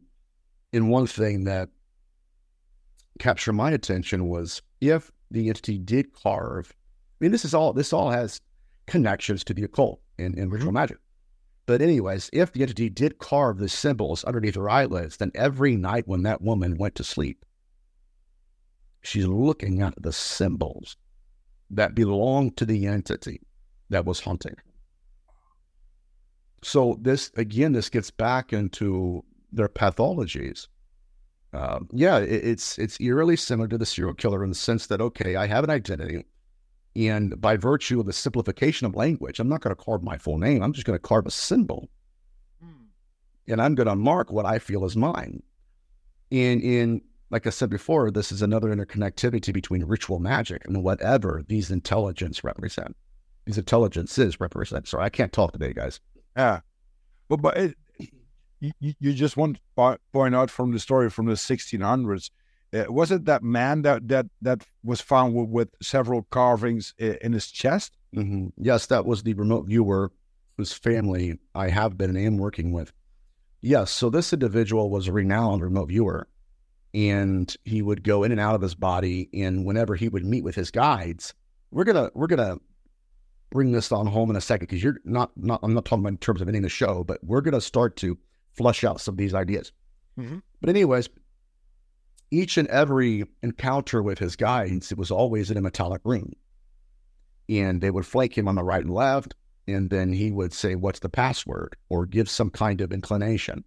And then the guides would give him, okay, this is the word, or this is a symbol.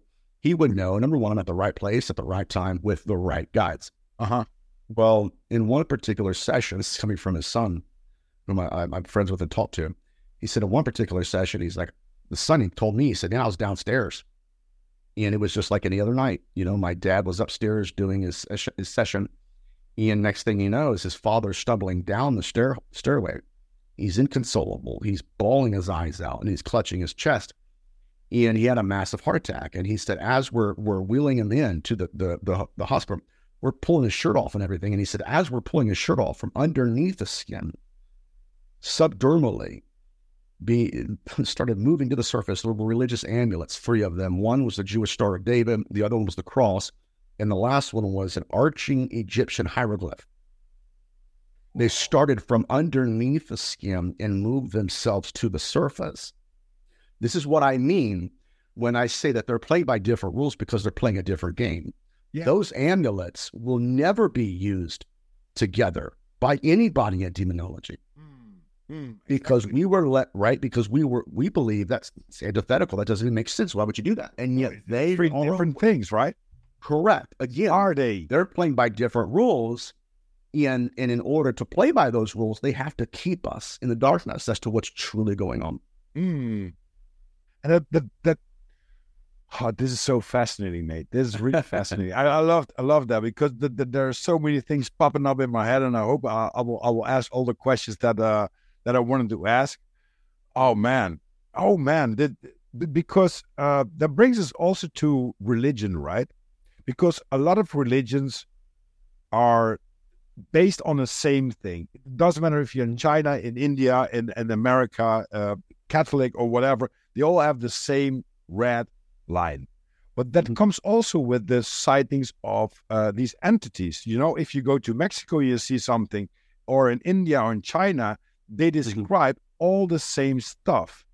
But to connect them together, right, that makes sense, because then you can say, just like if you're looking at religion, oh, wait a minute, this is the red thread that goes through it. So this could be factual.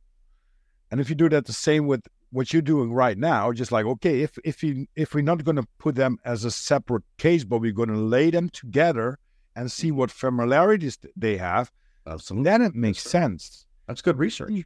then you can see from what kind of culture, what kind of scriptures that they have, what relates to the subject, right? Yes, sir. And if I may touch on this, because I was going to, when I was talking about the guides, what some of us in the field are discovering within the context of experiencers and experiences is that there are people within the New Age movement who have guides.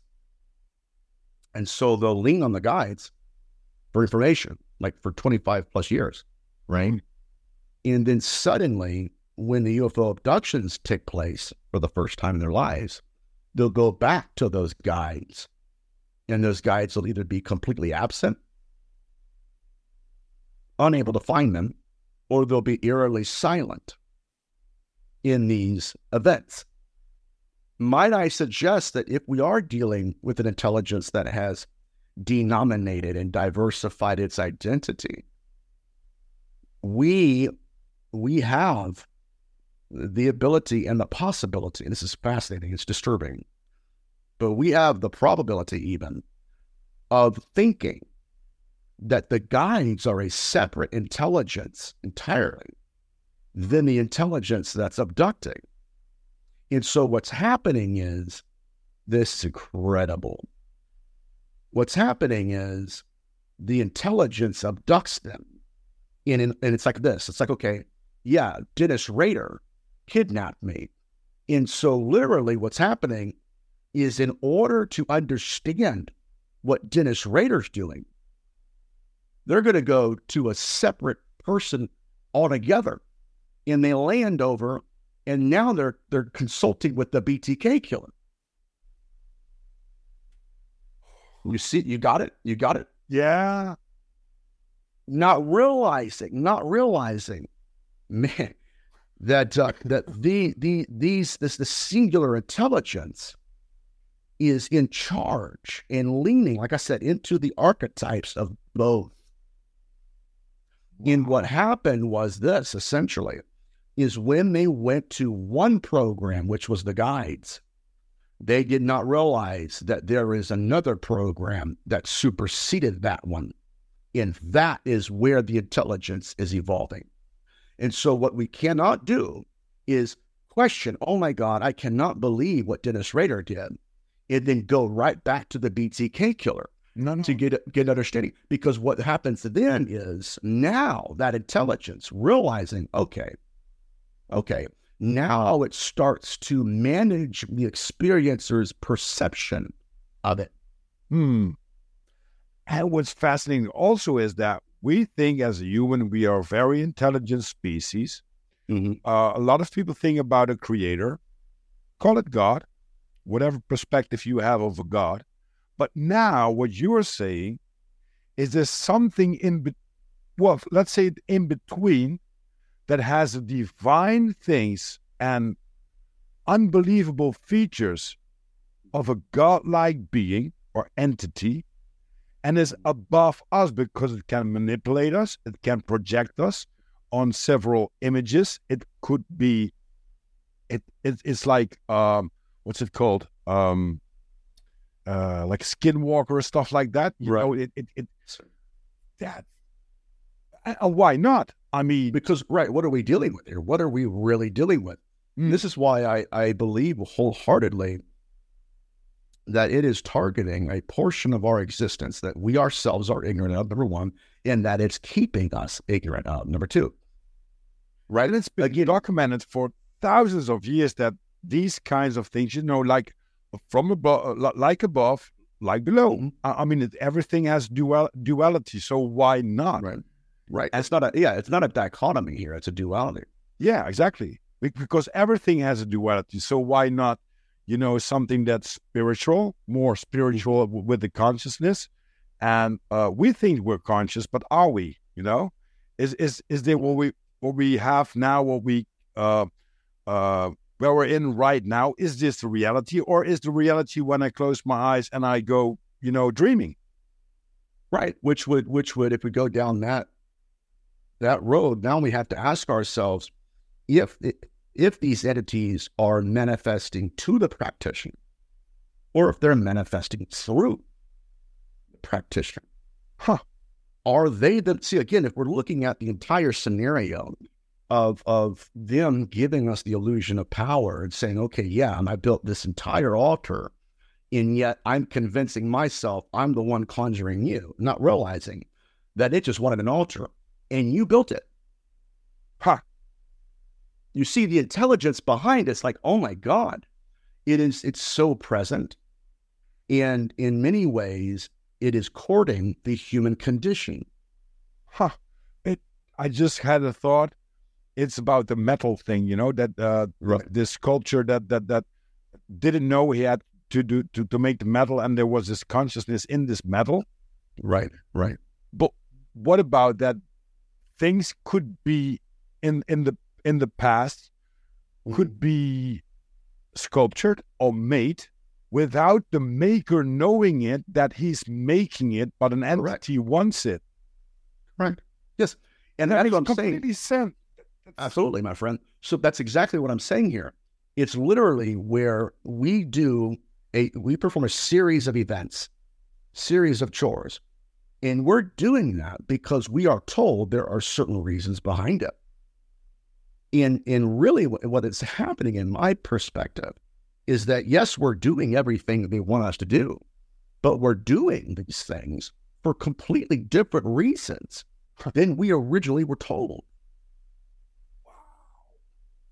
So this gets back to the symbiotic relationship, right? Where, yes, I need to knock on your door to come in, but you need to build the door first. And there's just this, this, again, symbiosis present. But we don't know what we're dealing with, and we don't know how much control the phenomenon has over us. Huh. Are there ways to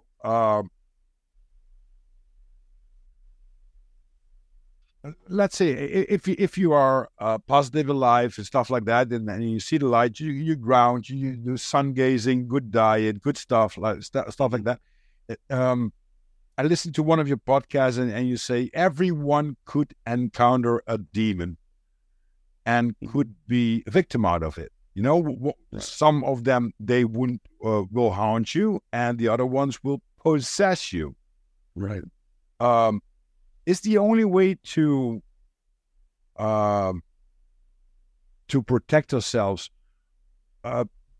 being in the light, being positive, eating healthy, stuff like that. Don't get depressed. Don't get the bad emotions where they could feed on, and probably do not go to a cemetery like 12. No, at midnight. I wouldn't recommend it. Yeah, no, and to drink some spirits. No. Yeah. Yeah, it's fascinating to me because, and I've been thinking about this all night last night and all morning today. But again, we have to trash models that no longer offer meaning or value. It doesn't really matter, And in the trashing of these models, there are a lot of people where they are so built into that model, where it's like they feel like they're dying as well, like they're being destroyed with it. Their worldview is fractured. And it's not my intention to, scare people or to disturb them into their own destinies. My intention is to bring awareness to the various incarnations of this intelligence. And not only that, but to tell everyone, look, yes, the incarnations may be modern, but the incantations are ancient, that would mean our timeline, my friend, is off. Disclosure happened in antiquity. We're just now realizing, oh my God, these are the same intelligences, right? That are operating in antiquity and modernity, both of them. And there are a lot of these timelines happening right now. Just like if you see we were once living in the wild, wild west. Well, how do some buildings come there when we only have, riding a horse and we're carrying a buggy? It makes no sense. Right. If you go here, I'll give you one. I'm sorry? I'll give you one real quick. It'll blow your mind. So there's what's called the ritual of terrafin. Okay. Mm-hmm. It was one of the methods of self-replication that the beings I call the molters would employ. It's one of their methods of self-replicating their species. But the phenomenon wants to convince us that in history, the primordial man's sitting by his campfire, out of nowhere decides to extinguish that campfire, repairs himself to his personal quarters, goes and finds the smallest piece of metal he can, carves the name of an unclean spirit into that piece of metal, and then implants that into a corpse. Yet in the consciousness of that entity, now commandeers that biological avatar. It has a new body. What we have now is the image of what once was invisible. I'm supposed to believe that happened by accident? Huh. No, it was intentional. Absolutely. Absolutely. And so this is the idea, again, the illusion of power. And I put an Instagram post up a while ago talking about, yes, with the illusion of power, we convinced ourselves we were the predators. We convinced ourselves we were the conjurers, not realizing that by the time we were ready to conjure them, they had already conjured us. Yeah, exactly. I wanted an altar. That's all I wanted. Well, I'm here to conjure you. Okay, that's fine. Exactly. It's disturbing because what we're realizing is that this intelligence is demonstrating such a measure of control where there are rules they play by that we're ignorant of. Again, with the case study of the amulets, my God, I have photographic evidence of this case study, and it looked like these were like a mathematical equation. Like it made no sense. And so if there is, let's go with this. It looked like, and the son agrees with me now, that whatever these entities were he encountered that looked inhuman, first they appeared as his guides. When he realized, wait a minute, this is weird. They changed their appearance. Anyways, what they're demonstrating are characteristics of sorcery, my friend. Which would put us right where we were, right? Of building altars. Yeah. Or in the name of all of that. And which would also give us insight as to no wonder Jack Parsons had success conjuring these beings. Yeah, he was friends with Crowley, right? Correct. And so the old model it was binary to our own demise, where it was either or. It's either science or it's spirituality. And yet the model itself that's being presented is saying, no, those are not dichotomies. Those are dualities. Exactly. That's something, we can talk about hours about that, because every time when you bring something up or when you explain something, something new pops up. I don't know what you of course have a time schedule. I don't know even what time. I don't know how long. It's 5:19 here on EST, but how long have we been on for? I think like almost 2 hours. Okay, we could do another, 10 minutes or 20 minutes. But this is what I'm realizing as well. And here's the thing with me, my friend, is there are other demonologists that want to hold my feet to the fire and say, listen, you're not a Catholic demonologist. And I'm like, well, these demons aren't Catholic demons. Right? And furthermore, demonology as a discipline must be understood within the larger context of the phenomenon. Talking about that, I got a question for you. Let's say I go to Arabia, and my Arabian friends, they have a belief system just like Bill said, they're Muslims, right? And they see a jinn. Could that jinn also clam or possess me? Yes. Now, there again, we're dealing with different religious traditions. The jinn hypothesis is one that's interesting to me personally, because they believe that these beings have their own seed, that they're the ones secreting, right? They're the ones inseminating literally from themselves. And I'm going to go give an incantation, and I'm going to read it to you. and then we can end it. But it's going to blow your mind because you're going to be like, wait a minute. No wonder this makes so much sense. I'll be right back. Where's it at? I think it's right here. Okay. Now, in demonology, this is the very first time I've done this on a show. In demonology, there are a series of entities that demonology is known for, right? The seminal case studies. Number one, incubi, an entity that appears to a woman in the image of a man in order to inseminate her, right? And then after the insemination, then you have the fetus, right? Then you have, something going on with the hybrid. All of these are occurring at the same time. So you have the entity, you have the seed, you have the dream state, which is why demonology called them dream demons. They would usually manifest to the female when they were asleep. And then they would create within the womb of the woman a hybrid entity, right? Watch this. Or even, matter of fact, possession itself, right? The commandeering of a body.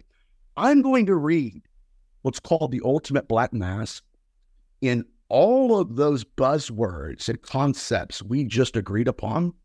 Let's see how many of them are present within just one ritual. You ready? Okay. When an aging magician or sorcerer reaches the end of his life, which he knows is very near by reason that he is losing his potency, he seeks a young virgin. He makes her pregnant. That's incubi. It's going to be a game changer. You have to think different. He makes her pregnant. Watches until she has been with child.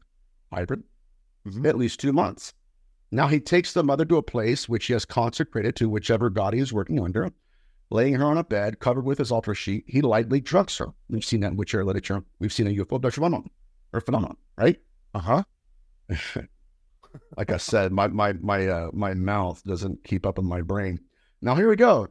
He lightly drugs her, puts her into a deep sleep, dream demon. By the side of the bed, he has ready a candle, a book, and a handbell. The girl falls asleep. No wonder. I mean, I'm leaning towards this stuff actually occurring. And this is why they don't want us to remember the event itself. Exactly. He rings the bell over the girl's stomach, stands it on her stomach, and then says, you ready? Now we're dealing with the missing fetus syndrome. We're dealing with the hybridization program, incubi, dream demons, see all of it. Ritual magic. Oh, yeah. Self-replication of species.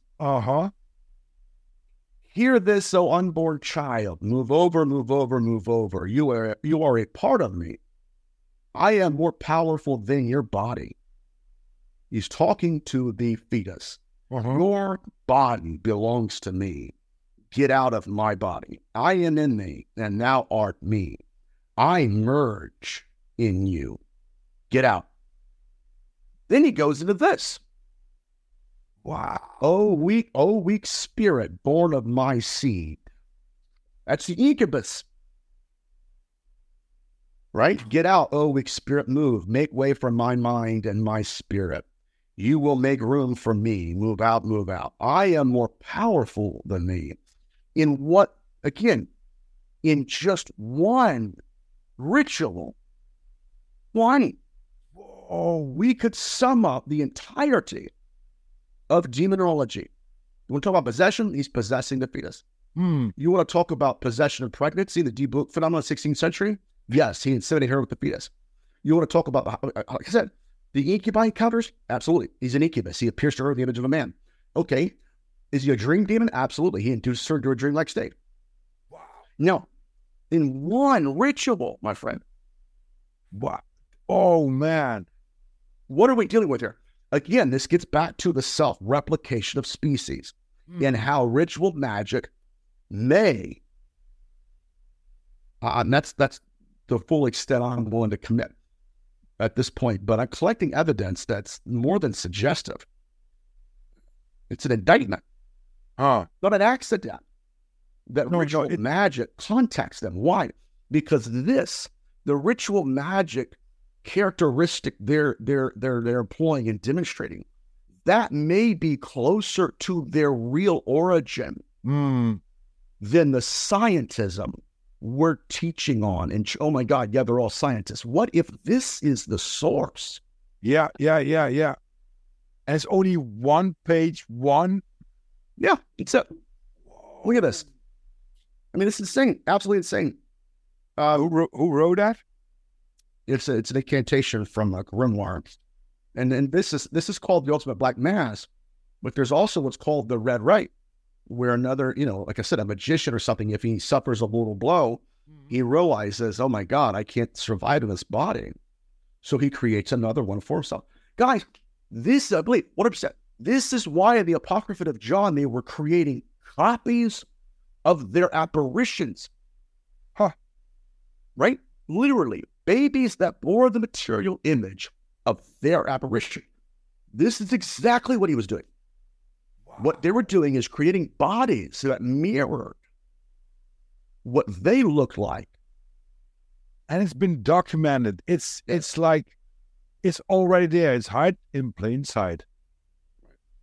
Only you have to look into it. You have to connect the dots with all this stuff. Look at this. Right, yeah, in this particular, just one ritual. We have the semen. Mm-hmm. We have the hydrant. Mm-hmm. We have the host. We have the dream demon. The victim is sleeping. We have possession. We have pregnancy. The presence of ritual magic. The disability of being, where the magician, the sorcerer said, listen, I've got to be a being.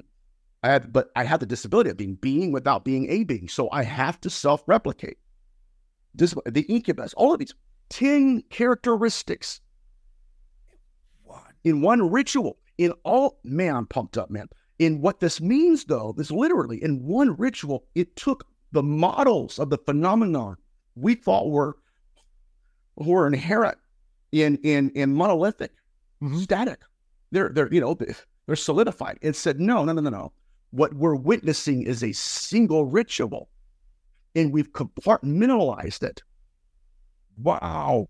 But that makes so much sense, because we were talking about, and during the podcast, we were connecting the dots about several things that I had on my mind, and all the stuff that like you're an expert on that stuff. But it makes more sense. And now you got the evidence that it's made more sense, because it's just like there. Yeah. Wow. Yeah. I mean, what are the odds that, quite literally, my friend, possession, pregnancy. Yeah. What do you mean? The odds that all these things combined are one ritual. Yeah. You know what this means? This could also imply that if I was a researcher who went around saying, okay, yes, there's a hybridization program, and then I spent 70 years denominating this intelligence and saying, okay, yeah, well, we're talking about the hybrids. We're not talking about ritual magic. Mm-hmm. You see what I'm doing here? Oh, I'm talking about possession, not none of that stuff. And so for what? We got 10 different fields of study and not realizing this is a single ritual. But it also means that we are humans could have the capacity to do that and replicate ourselves. Because where the light is the dark. And you can take it from a dark perspective, like the rituals in the occult. But you can also think there are probably beings that are like hundreds of years old that are in the positive, in the light, that could do that. And define angels. Lucifer was an angel. That's a whole other show, buddy. That's another show, yeah. Well, I got 10 questions for my guests always, but I want to make it 12. Because I got one. Go ahead. I got 2 questions that I want to ask you just before I'm going to take the easiest one. What's your perspective of the devil? I don't know. Here's what. Because there's a scripture in the Bible, I think it was in Isaiah, where he's talking about Lucifer, and people are going to say, well, Lucifer's not Satan. Whatever. Just go and be honest. You were perfect in all of your ways until iniquity was found in you. Now, if Lucifer himself is the author of iniquity, does that mean we're dealing with mass, right? What I told you before, the archetype and then the actual intelligence. Yes, you were perfect in all of your ways until iniquity was found in you. So you mean there's something else out there?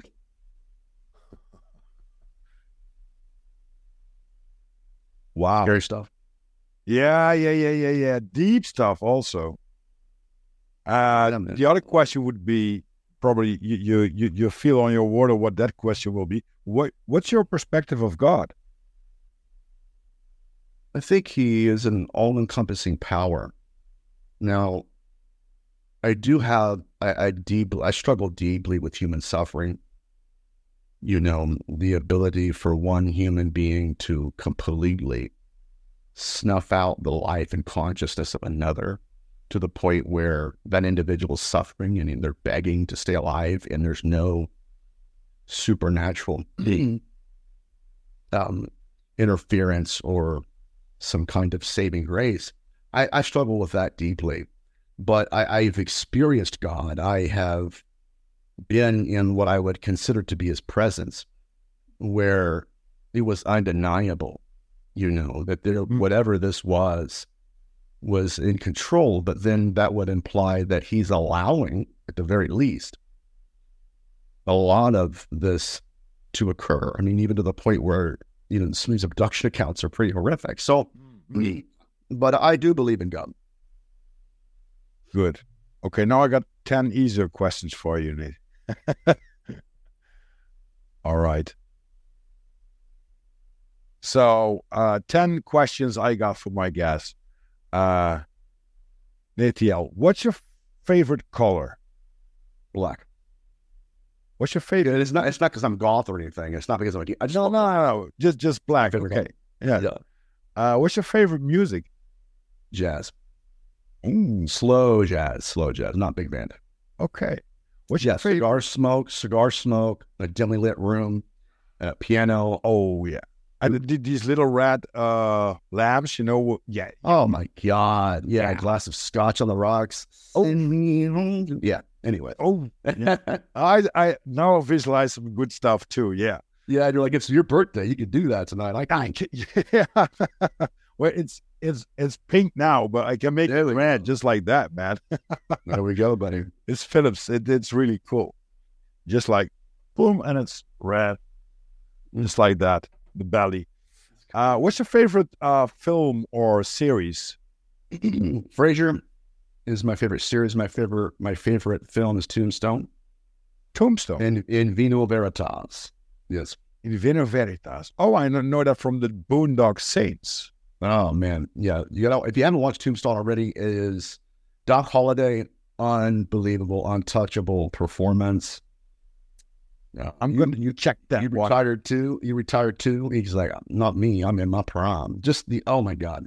So favorite show of all time is Frasier. Favorite movie of all time is Tombstone. Okay, your favorite book?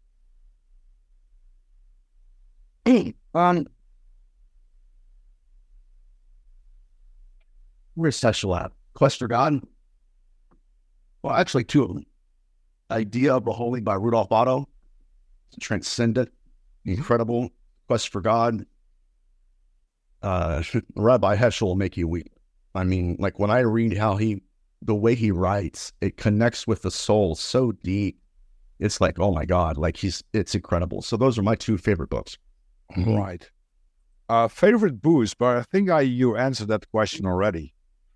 The favorite booze? Yeah, beverage, drink. I rarely drink anymore. I'm a beer guy, but if I did have something stronger, it would just be some Glenlivet on the rocks. So it would be scotch. If I did that, which I really don't anymore. Well, for me, it's I'm drinking now in a podcast. Yesterday, I always the day before I'm going into my birthday, I usually drink heavily, but I don't feel like it anymore. I skipped the booze quite a lot, but yesterday I saw from a Christmas gift. It was a bottle of wine, red wine, and I felt like I'm gonna drink myself a wine. And now I have these are two beers. For me, that's exceptional. Right. Okay. Normally it was like 2 beers in 50 minutes, you know, just like doing the stuff. But I don't. I need focus somehow, and I'm done with it somehow. I like to enjoy the stuff, and that's a different path than just doing it just to get laid or just to get wasted or stuff like that. I understand. That's funny. Yeah. What's your favorite food? Italian food. It's not just, it's not a dish in particular, but I love Italian food. They're like I love to go to Rhode Island and spend a week on Federal Hill. I swear to you, I'll get there at 11 a.m. when they open. Then I'll bounce around to every restaurant until 11 p.m. when they close. Wow. I'm on vacation. Heck yeah. I love it. That's especially when you dig into some really dark, deep stuff. You need that. Yeah. You need some pasta, Yeah, you got to push the beasts back in the darkness somehow. Yeah. What kind of clothing do you wear there? Is a favorite Italian. Anything Italian.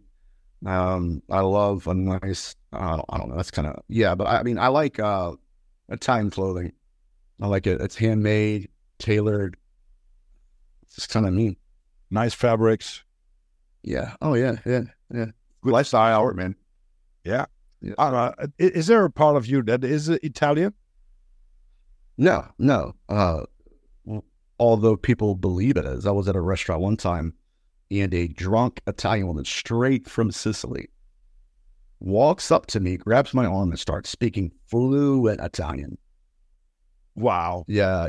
Eureka Battaglia is what she told me. Yeah. So I got it. That's fun. For the back door, Yeah, right. Yeah. About the hood. Yeah, man. And like I said, I love Italy. I love Italian food. I love Italian culture. I love the clothing. I love it all. You been to Italy? I haven't. But been to Europe visiting one. No, this is gonna be my very first time out of the country lecturing at the Awakening. So it's gonna be stressful, but I'm ready. So England is beautiful. Really, it is. When you have the time, just walk around there. It's really, it's an island that's really, really good. Really I'm excited, man. I'm excited. Once I get through the presentations, because honestly, for anybody, it doesn't matter how long you've been doing this. When you're speaking in front of hundreds of people, it's your very first time out of the country by yourself. It's a lot of pressure. And I'm not trying to sound like I'm a little, a child or anything, but yeah. No, once I get through that, I'll be like, wait a minute, you know what I mean? Like, okay, now I can relax. Yeah, exactly. Okay, Nathaniel, last two questions. Favorite quote? Okay. Heschel, when Abraham Joshua Heschel became a professor at the Jewish Theological Seminary, the students there were all Jewish, all very literate, and the way they structured their prayer lives was around literacy. And so you had to be taught how to pray. And so one day, a new student goes into Abraham Joshua. He's a legend, by the way, especially when he was alive. Anyways, he goes into, first of all, he peeks around the corner into Abraham Joshua Heschel's office and sees Professor Heschel there at his desk. And Professor Heschel says, okay, son, come on in. What's going on? And he goes, my parents forced me to go here. I didn't want to come to this school. Number one. He's like, number two, I look at all these other students. They're smarter than I am. They know how to read and write. They're very good. Like, it's not just read, but they're very intelligent. He said, and here I am. I don't even know how to pray. So Heschel leans back. He's a god.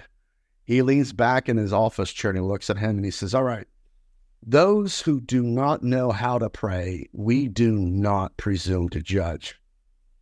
If they don't know how to pray, let them pray to learn how to pray. Wow. Don't get me worked up, dude. Yeah. Let them pray to pray. And if they have no tears to cry, let them pray for tears. I got chills, man. And let these people, the individual, the boy he was talking to, let them find peace and strength in knowing that this too is a high form of prayer. And so that student went back to his dormitory, praying, not realizing that in praying to learn how to pray, he was praying. That's Heschel for you, my friend. Unbelievable. The guy was incredible. Wow. I'm going to post that in the subscriptions. Please send me some links and stuff that we talked about so I can dig it out a little bit easier. I got a last question for you, and I really, really want to thank you about this awesome birthday gift that you gave me. Great conversation with a fellow. You're welcome, man. And I really had a good time, and I think we can talk for hours about these subjects and dig deeper into it, philosophy and about what's happening really in this world. Last question, Nate. What's your life motto? I don't really have a life motto. Just be you, unapologetically you. You know what I mean? Be true to yourself. You know, there's a lot of people in the field, at least even people that don't understand who they are and how relevant they are to the field. They're wounded healers. Dangerous. Yeah, and they're trying to self-medicate someone else's pain. Very dangerous. Right, and what a lot of people do is they will medicate the gift they're called to manifest. And in that medicating of that gift, they self-destruct. Oh, yeah. So the point is to manifest. Manifest. Be the person you needed 10 years ago. I know that one. It's something like Think and Grow Rich. You know? Yeah. But it is. If you do the things that are fruitful and you do that with all love that you have, and you just be yourself, and you can look yourself in the mirror every single time, and you just think, okay, man, I'm putting this off no matter what. And I think that then everything goes like it should go, and nobody knows what path that we're going to walk, but somehow you're going to be pushed in a direction that you don't even know, just like you. But oh man, yeah, my very first show I was ever on, very first podcast or anything, it was Coast to Coast. Yep. My very first paranormal conference I'll be lecturing at is the Awakening in England. Wow. Yeah, I was lecturing in other circles that weren't necessarily paranormal, but yeah, you know, and so a lot of things are starting to happen because I positioned myself and I paid the price, you know, sleepless nights of research and getting so close to the phenomenon in case studies where you can feel it looking into you. And close it up, we're good. And you know, so yeah, we'll see what's going to happen. But if anything, I'm telling you, my friend, this right here is evidence. Oh, that's okay. Yeah, it might not be, oh my God, put underneath a microscope evidence. No, but I'm telling you, the odds of finding that's like finding, okay, look, it's not a car, but it has 4 wheels and a steering wheel and an engine. No, it's not an engine. Yeah. Right? That's what I feel we're looking at. And if the fact is that disclosure did occur in antiquity, if that is the case, then our timeline's off. We have completely misunderstood this intelligence. Oh, yeah. And it's nice to see that there are a lot of timelines that are being collapsed right now. Right. People are waking up in several levels and several dimensions. And keep up doing the good work, man. I wish you a lot of luck and success in England's Manchester. Yes. You will enjoy yourself. Quite a nice beer. Yeah, I'm looking forward to it. And these are the best, in my opinion, these are the best researchers on the planet, the best researchers in the world. And I get to go and lecture alongside of them. And, you know, here's the thing, man, a lot of these guys have PhDs. I just have ADHD. So it's a completely different ballgame. But sometimes if you dig into some topics, like we do as ADHD people, you don't get a PhD for the stuff that we're investigating, like hours and hours of you into that stuff. They don't even offer them in academia for the research I'm doing. Exactly. But yeah, man, I appreciate you having me on. And like I said before, have a great birthday, brother. You deserve it. Thank you very much, Nate. It was really nice to meet you. I hope we're going to do a part 2 once in a while. Yeah, we can get into the fallen angel hypothesis. Yeah. And there was a lot of stuff we left on the table, but it's always how it gets. That's how it always goes. When you pull on one strand, everything unravels. It's like, oh my God, now I gotta, you know what I mean? I love that because you got the experience, you got the you're an expert and authority on this one, and you love to talk about it. You love to share it with the other ones so people can wrap their head around and make their own things up, and they probably will unravel some stuff too. And that's what it is. It's destructive sometimes. Yeah. The research I'm doing can be highly destructive for the people who are dogmatic about their worldview. Yeah, exactly. But that's why it's good that we have people like you that do that for them. And if you want to dig into that, you can read a book. If you don't want to do that, and you want to continue with stuff that you're doing, fine. But I think it's time to unveil the organized lies, and that. Right. With that being said, I think that's what this organized productions tries to do. Lift up some veils. I love it, man. I love it, buddy. I'm gonna get out of here, man. We're gonna take a shower. Okay, thank you very much. Have a great time, and we talk to each other soon. All right, buddy. I'll hit you up on Instagram, buddy. I'll see you. Okay. Ciao.